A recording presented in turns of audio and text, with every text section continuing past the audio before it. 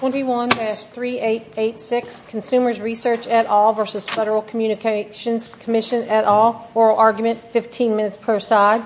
Mr. McCotter for the petitioners. May it please the Court, Trump McCotter for petitioners, and may I reserve 4 minutes, Your Honor? Certainly. Thank you. In a non-delegation challenge, what suffices as an intelligible principle will vary based on the nature and the scope of the power delegated. Here, Congress delegated the power to decide how much money to raise for a multi-billion-dollar nationwide social program. But we know from Supreme Court decisions like NCTA, Skinner, and J.W. Hampton that when it comes to raising revenue, an intelligible principle requires some sort of objective guardrail on the executive's ability to raise money, like caps or rates. It seems to me that that's one of the keys to this case.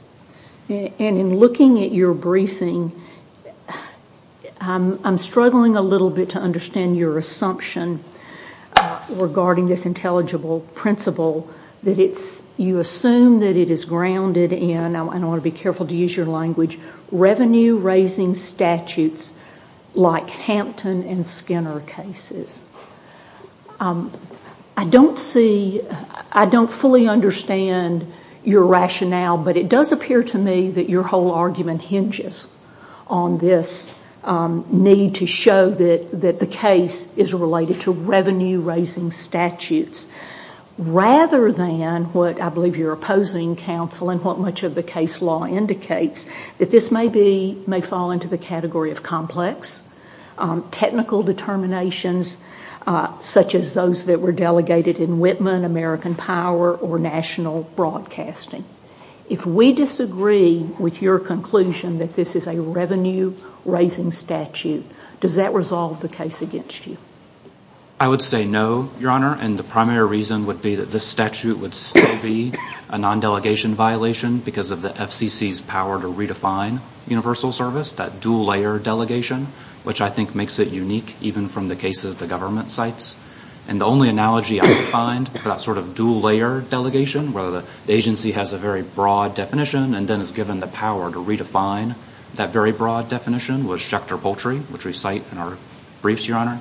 If I could, I would push back against the premise of Your Honor's question about the distinction in revenue raising, because the Supreme Court in the NCTA case from 1974, that decision made the same distinction. It said that phrases like in the public policy or in the public interest or other pertinent factors, which was the language in that statute, those might fly in other non-delegation cases, but when it comes to raising revenue, that's too vague. It's not good enough. Well, see, that's exactly the distinction we're talking about. Right.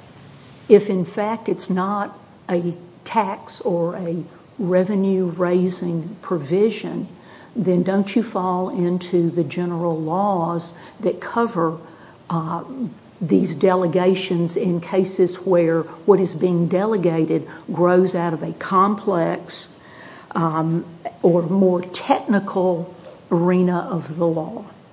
And I guess my struggle is this Federal Communications Commission, what they are in fact doing lives in the world of technical details and an incredibly quickly changing arena of this world. When you think of, just take the educational example, when you began earlier in this with what we are talking about communication being simply a telephone. And then it was a telephone with internet. And then it was internet connections in a school. All of those are rapid changes in the technology. Why doesn't that make a big difference in this case? So, Your Honor, to be clear, our non-delegation challenge is to the FCC's revenue-raising power. The government has agreed that the disbursement of the money, kind of how it's spent on particular very technical aspects about telecom infrastructure, that sort of thing, they've agreed that those are not relevant. And so the question is, when it comes to revenue raising, is that a technical aspect? In our view, based on the NCTA case from the Supreme Court, is that Congress is the expert when it comes to raising money. It's not difficult at all for Congress to set some sort of objective limit. It doesn't have to be any particular form, but when it comes to revenue raising, that's the standard kind of political legislative judgment, as opposed then to spending it on one particular telecom project or another. Why is it revenue raising as opposed to just imposing a fee? Well, so I think the distinction, again, is NCTA, Your Honor, which looks at the distinction between a fee and a tax. And the court there said when it comes to revenue raising, if it goes anything beyond that very, very narrow definition of a fee, essentially covering the benefit to the recipient, then that raises taxing questions. It raises questions about revenue raising. It carries the agency far from its customary orbit, is the term the court uses, and in search of revenue as if it were a House Appropriations Committee. But applying that language to this situation, why isn't this a fee rather than a tax? Well, so the Supreme Court has decisions about what's a tax versus what's a fee.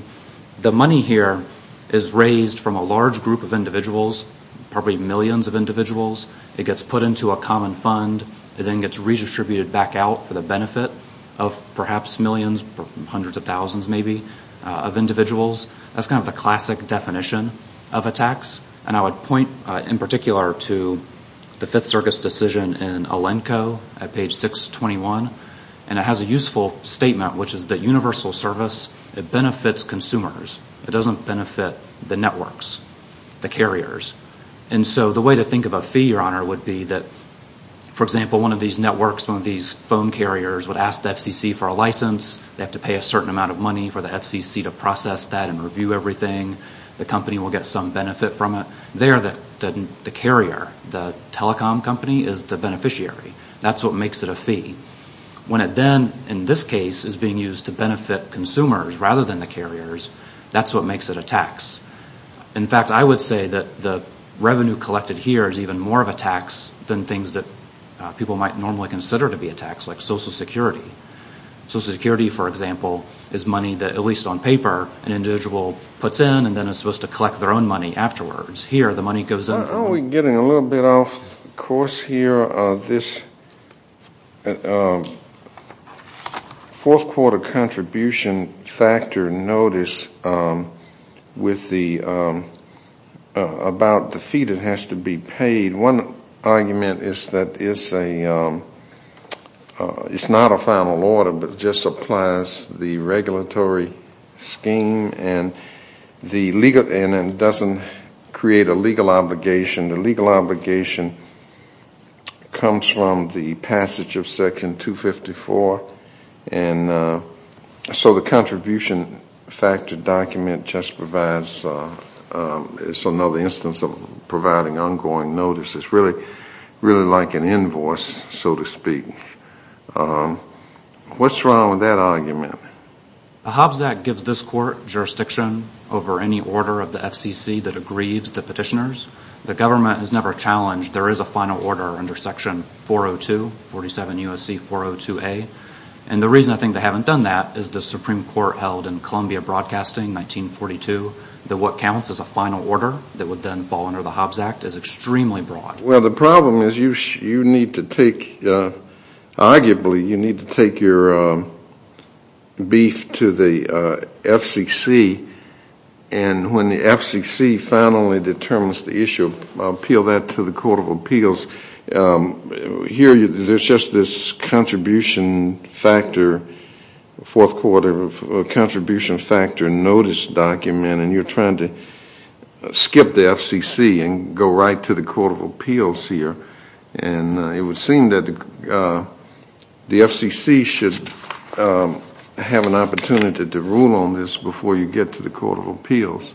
We did file a comment, Your Honor, before the FCC's order went final in this case, raising all the same arguments. Now, the FCC itself sets up this very narrow window of only 14 days between when the proposal is issued and when it becomes final binding. And did you file a comment in that 14-day period?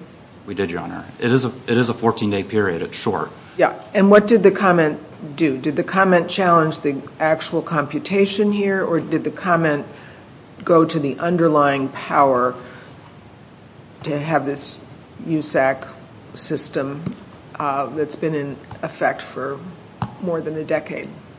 It challenged the agency's constitutional authority, Your Honor. So your theory is then that every time a quarterly payment is required, that you can go back to the beginnings and challenge the the constitutionality of the approach? Yes, we can challenge the constitutionality of an agency's application of a statute, Your Honor. I think one of the big misunderstandings that the government has in its argument about the timing and the court's jurisdiction is that our core non-delegation challenge is not to some old regulations from 25 years ago. It's to a statute, and there's no timeline for challenging final agency action applying a statute. And in fact, under Whitman, we have to be challenging the statute because an agency's regulations are relevant for a non-delegation challenge. And, Your Honor, I would also point to another one of the government's, in our views, mistakes about this. They argue that it's therefore a facial challenge or not an as-applied challenge. But this court's case law, Herr, Lease v. Clear Channel, the Arctic Express cases, the distinction they make is not facial versus as applied. That doesn't really make sense in this context. The distinction is whether you're challenging the agency's statutory or constitutional authority or whether you're raising a procedural challenge to the promulgation of the rule. We're certainly not raising the latter kind of argument, which would be like a notice and comment or logical outgrowth type argument. We're raising a challenge to the constitutional authority of the agency to take the admittedly final action here, Your Honor.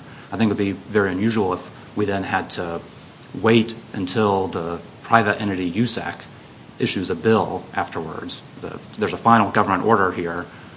The Hobbs Act gives this court jurisdiction if we bring a challenge within 60 days to that order. And the constitutional authority of an agency to act is always relevant. It's always an issue that the agency should decide and that the court would then have jurisdiction to review itself. I see my time. Thank you, Your Honor. Thank you.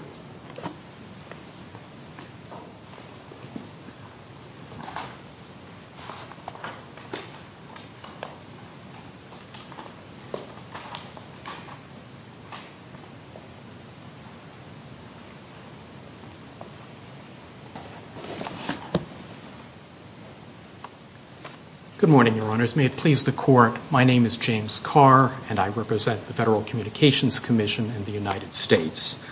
I'd like to begin with a discussion of the revenue raising, the tax versus fee issue.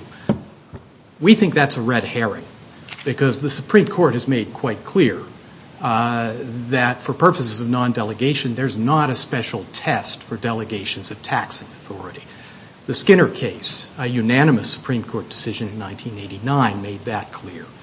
I would also argue that the NCTA case on which petitioners heavily rely really doesn't seem particularly relevant here. For one thing, it's not a non-delegation case. The court in that case made it very clear, and it's probably the clearest thing in what is a rather opaque opinion.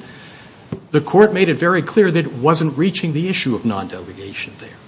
It then later said that it was going to remand the issue to the commission about whether the particular fee it was charging was in line with the statutory language.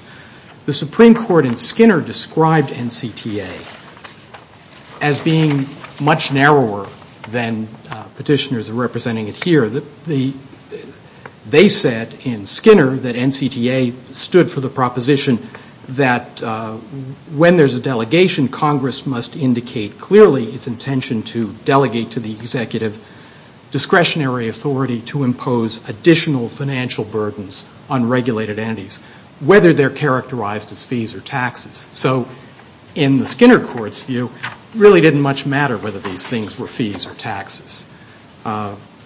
Because the assumption there is that the same intelligible principle governs Precisely. No matter which it is. And Skinner was what, 89? Skinner was a 1989 and decision. NCTA was 74? That's correct. Yes, Your Honor. The key point is that the intelligible principle test applies across the board to all delegations.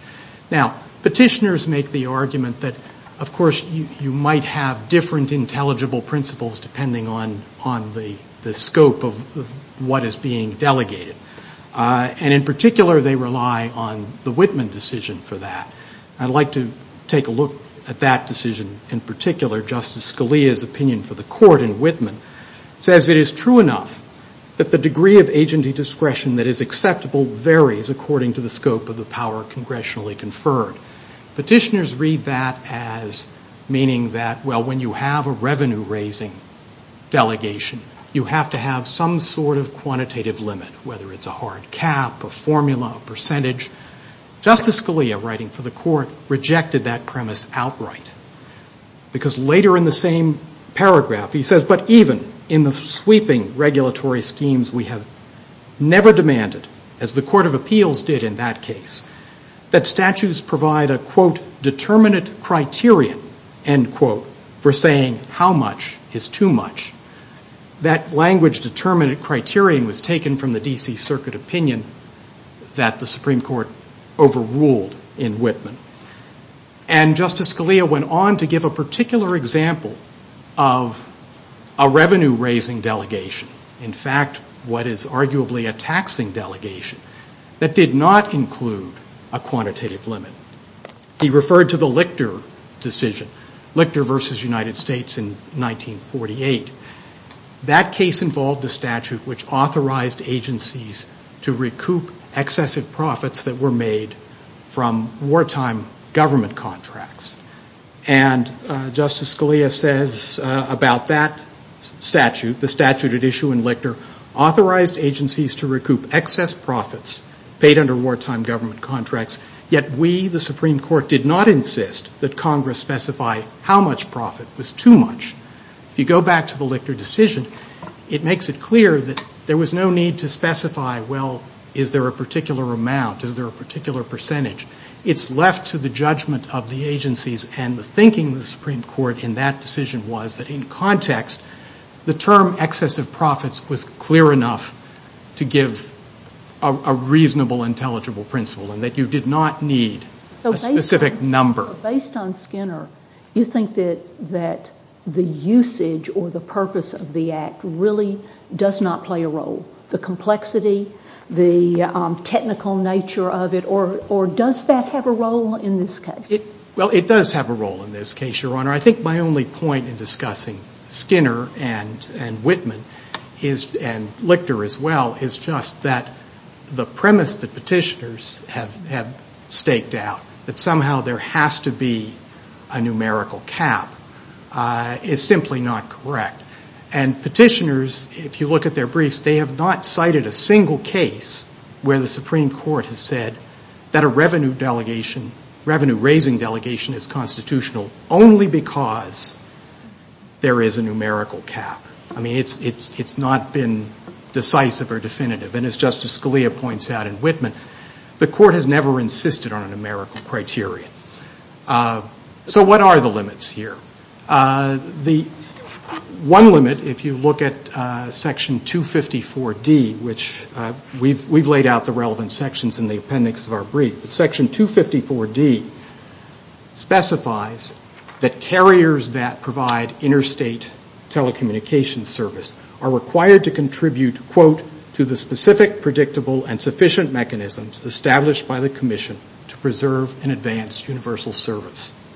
So that last phrase, to preserve and advance universal service, that's a limiting principle. The Commission cannot raise this money and spend it on something else. It's limited to that particular statutory goal. And the D.C. Circuit, in 2012, in the Rural Cellular 2 case, reviewing and rejecting a non-delegation challenge to this very statute, said that that language, to preserve and advance universal service, was sufficient to satisfy the Constitution. Does it matter that the remainder of those sections from E and D, for example, also have specific directives regarding how the money is used and who gets discounts and how you calculate what has to be paid? Well, it absolutely matters that the rest of the statute provides context for what is meant by universal service. Section 254B has a whole list of principles that the Commission must consider when it establishes universal service policies. And by the way, those principles have been interpreted. This notion that somehow the Commission is unaccountable and it can do whatever it wants under this statute is simply not true. What about the feature that 254B ends with additional principles such additional Yes. principles are necessary and appropriate for the protection of the public interest, convenience, and necessity. It seems like it's giving virtually untrammeled power.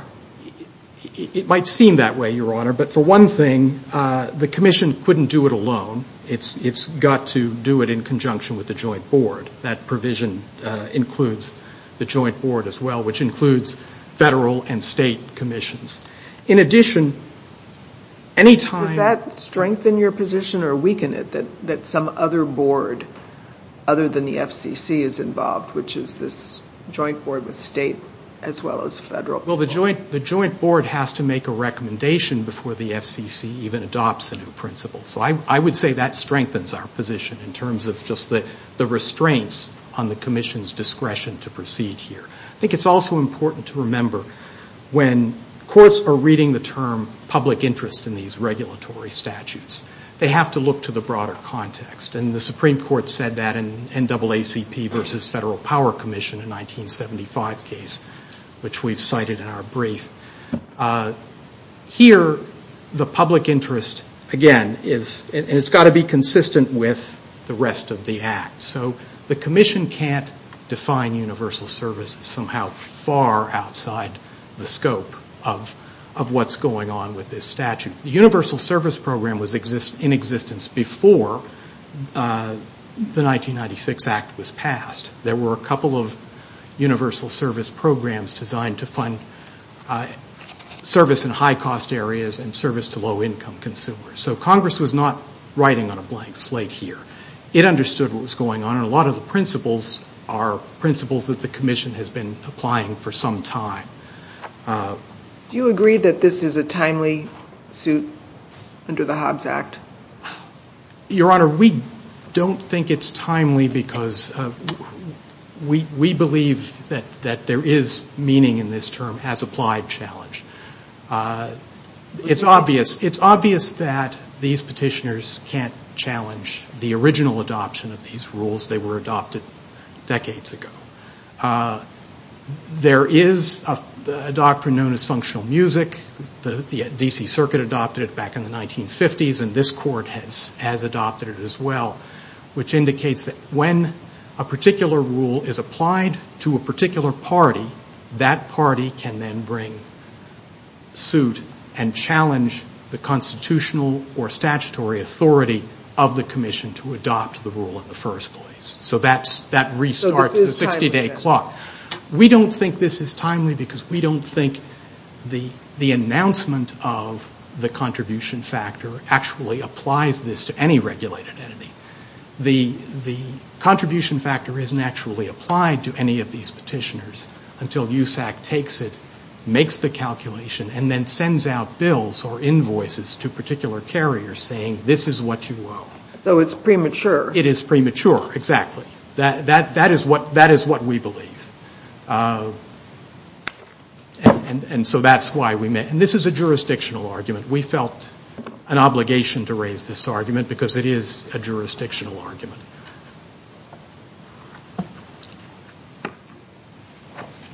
I'd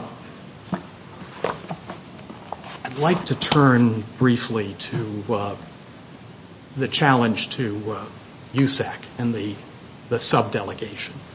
I think the petitioners fundamentally misunderstand USAC's role in this whole process. If you look at 54.702C of the Commission's rules, it makes clear that USAC has no policy-making or rule-making authority. The Commission makes all the policy decisions in this area. USAC's function is to provide administrative support, billing, collection, disbursement. Now, in the contribution factor area, it is providing projections of future needs to the Commission. But those projections are informed by detailed and specific rules and instructions within the Commission's regulations. And we cite all those regulations on page 10 of our brief. There are 4 different universal service mechanisms. Each one of them has particular requirements regarding who is eligible, what they have to do to become eligible, how much they're entitled to receive, and there are formulas for calculating the different subsidies that they would be required to receive. USAC's projections are all based on those rules. And that's the reason why the Commission hasn't seen the need over the years to question USAC's projections. But of course, if later on the Commission found that USAC had erred in some way or had deviated from the Commission's rules, either through an appeal from an aggrieved carrier who said, I disagree with USAC's decision, brought it to the Commission, and the Commission could reverse USAC in that circumstance. And there are annual audits of USAC which are reviewed by the Commission, and if there is any indication that USAC is not completely adhering to FCC rules, the Commission directs them to change their policy. So your opponent mentioned the 14-day period for people such as themselves to make comments. How long does the FCC have to evaluate what USAC has done? Well, let me say first that the 14-day period didn't really, comments were not solicited. There was a public notice that this is what the Commission proposes as the contribution factor. It will have 14 days to change its mind. So the Commission has 14 days. The Commission has 14 days.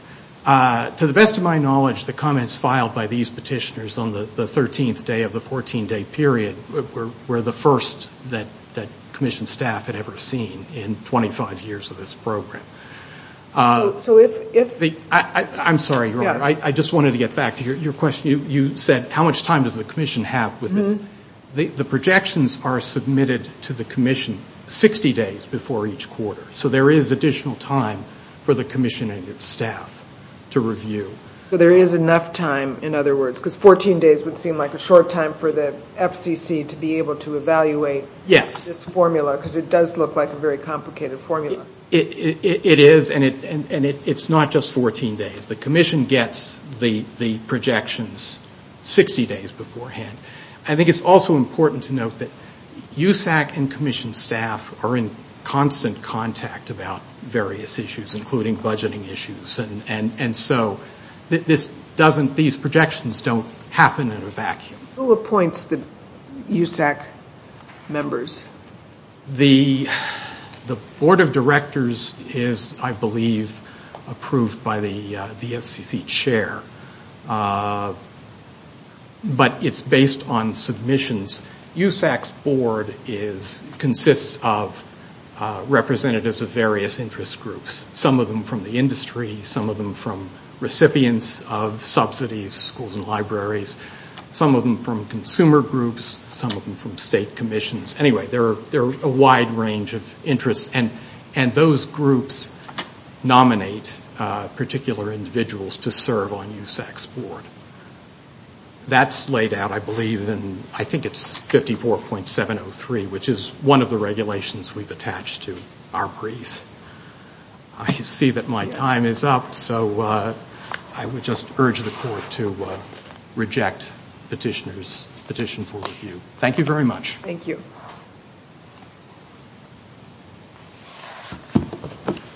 So what about the ripeness challenge? So, Your Honor, I would respectfully point you to our reply brief, pages 13 to 15, where we address those arguments. The argument from the FCC is that we have to wait for a USAC bill, but this Court's decision in HERR, H-E-R-R, said that a party does not have to wait for application to that specific party in order to raise the challenge. And I think it would be especially unusual to say in this case that we would not just have to wait for the application of essentially a bill, but then that bill comes from a private party. So we have a final government order from the Commission under Section 402A. The Hobbs Act gives this Court jurisdiction over that final order. That alone is enough. There's no need then to have to wait for a private party bill. In fact, the Supreme Court said in Free Enterprise that a party doesn't have to essentially violate the obligation in order to bring their challenge first. I'd also point out, as we do in our reply brief, Your Honor, that some petitioners do not receive USAC bills. They're just regular consumers who pay this amount. So they don't have a mechanism to challenge through USAC. The government's never challenged their standing, however, never argued they haven't been injured or don't have a causal link from the final FCC order. Some of your petitioners are specific individual consumers, is that right? Yes, Your Honor. It's a mix of individual consumers, And then, in particular, there's one, what they call an MVNO, essentially a reseller of telephone service. So we tried to cover both ends on that. But the private individuals have no USAC mechanism. I'd also like to go back to the NCTA 1974 case, since it's come up quite a bit. As we read that case, it's really a constitutional avoidance decision. What the court says is that if the agency is charging a true fee, that very minimal amount just to cover the benefit to the recipient, then that would be allowed under non-delegation principles. And I would dispute my friend on the other side's characterization of NCTA as not being about delegation. The court in NCTA cites J.W. Hampton, it cites Schechter Poultry. It talks about the fact that the taxing power is uniquely a legislative power, and that if an agency had that sort of power to raise money beyond just that bare minimum fee, that would raise the specter of an unconstitutional delegation. So we do read NCTA as noting this key distinction about agencies having the power to raise money generally, and saying, in that case, they could interpret the statute narrowly to avoid it. In our case, Skinner's response then take care of that issue, because it says that this same intelligible principle applies whether it's revenue raising or delegates power in a more technocratic way. Doesn't Skinner, which was 15 years later, respond to your argument? A few points. Isn't that the governing law? A few points, Your Honor. I think so. Skinner favorably cites NCTA. There's no indication that it's narrowing or cabineting it. Our interpretation of Skinner is that it's rejecting two things. First, the notion that some legislative powers just cannot be delegated, period. And second, that some legislative powers would be subject to a much stricter test. And we aren't disputing either of those, setting aside our kind of original argument that we're preserving.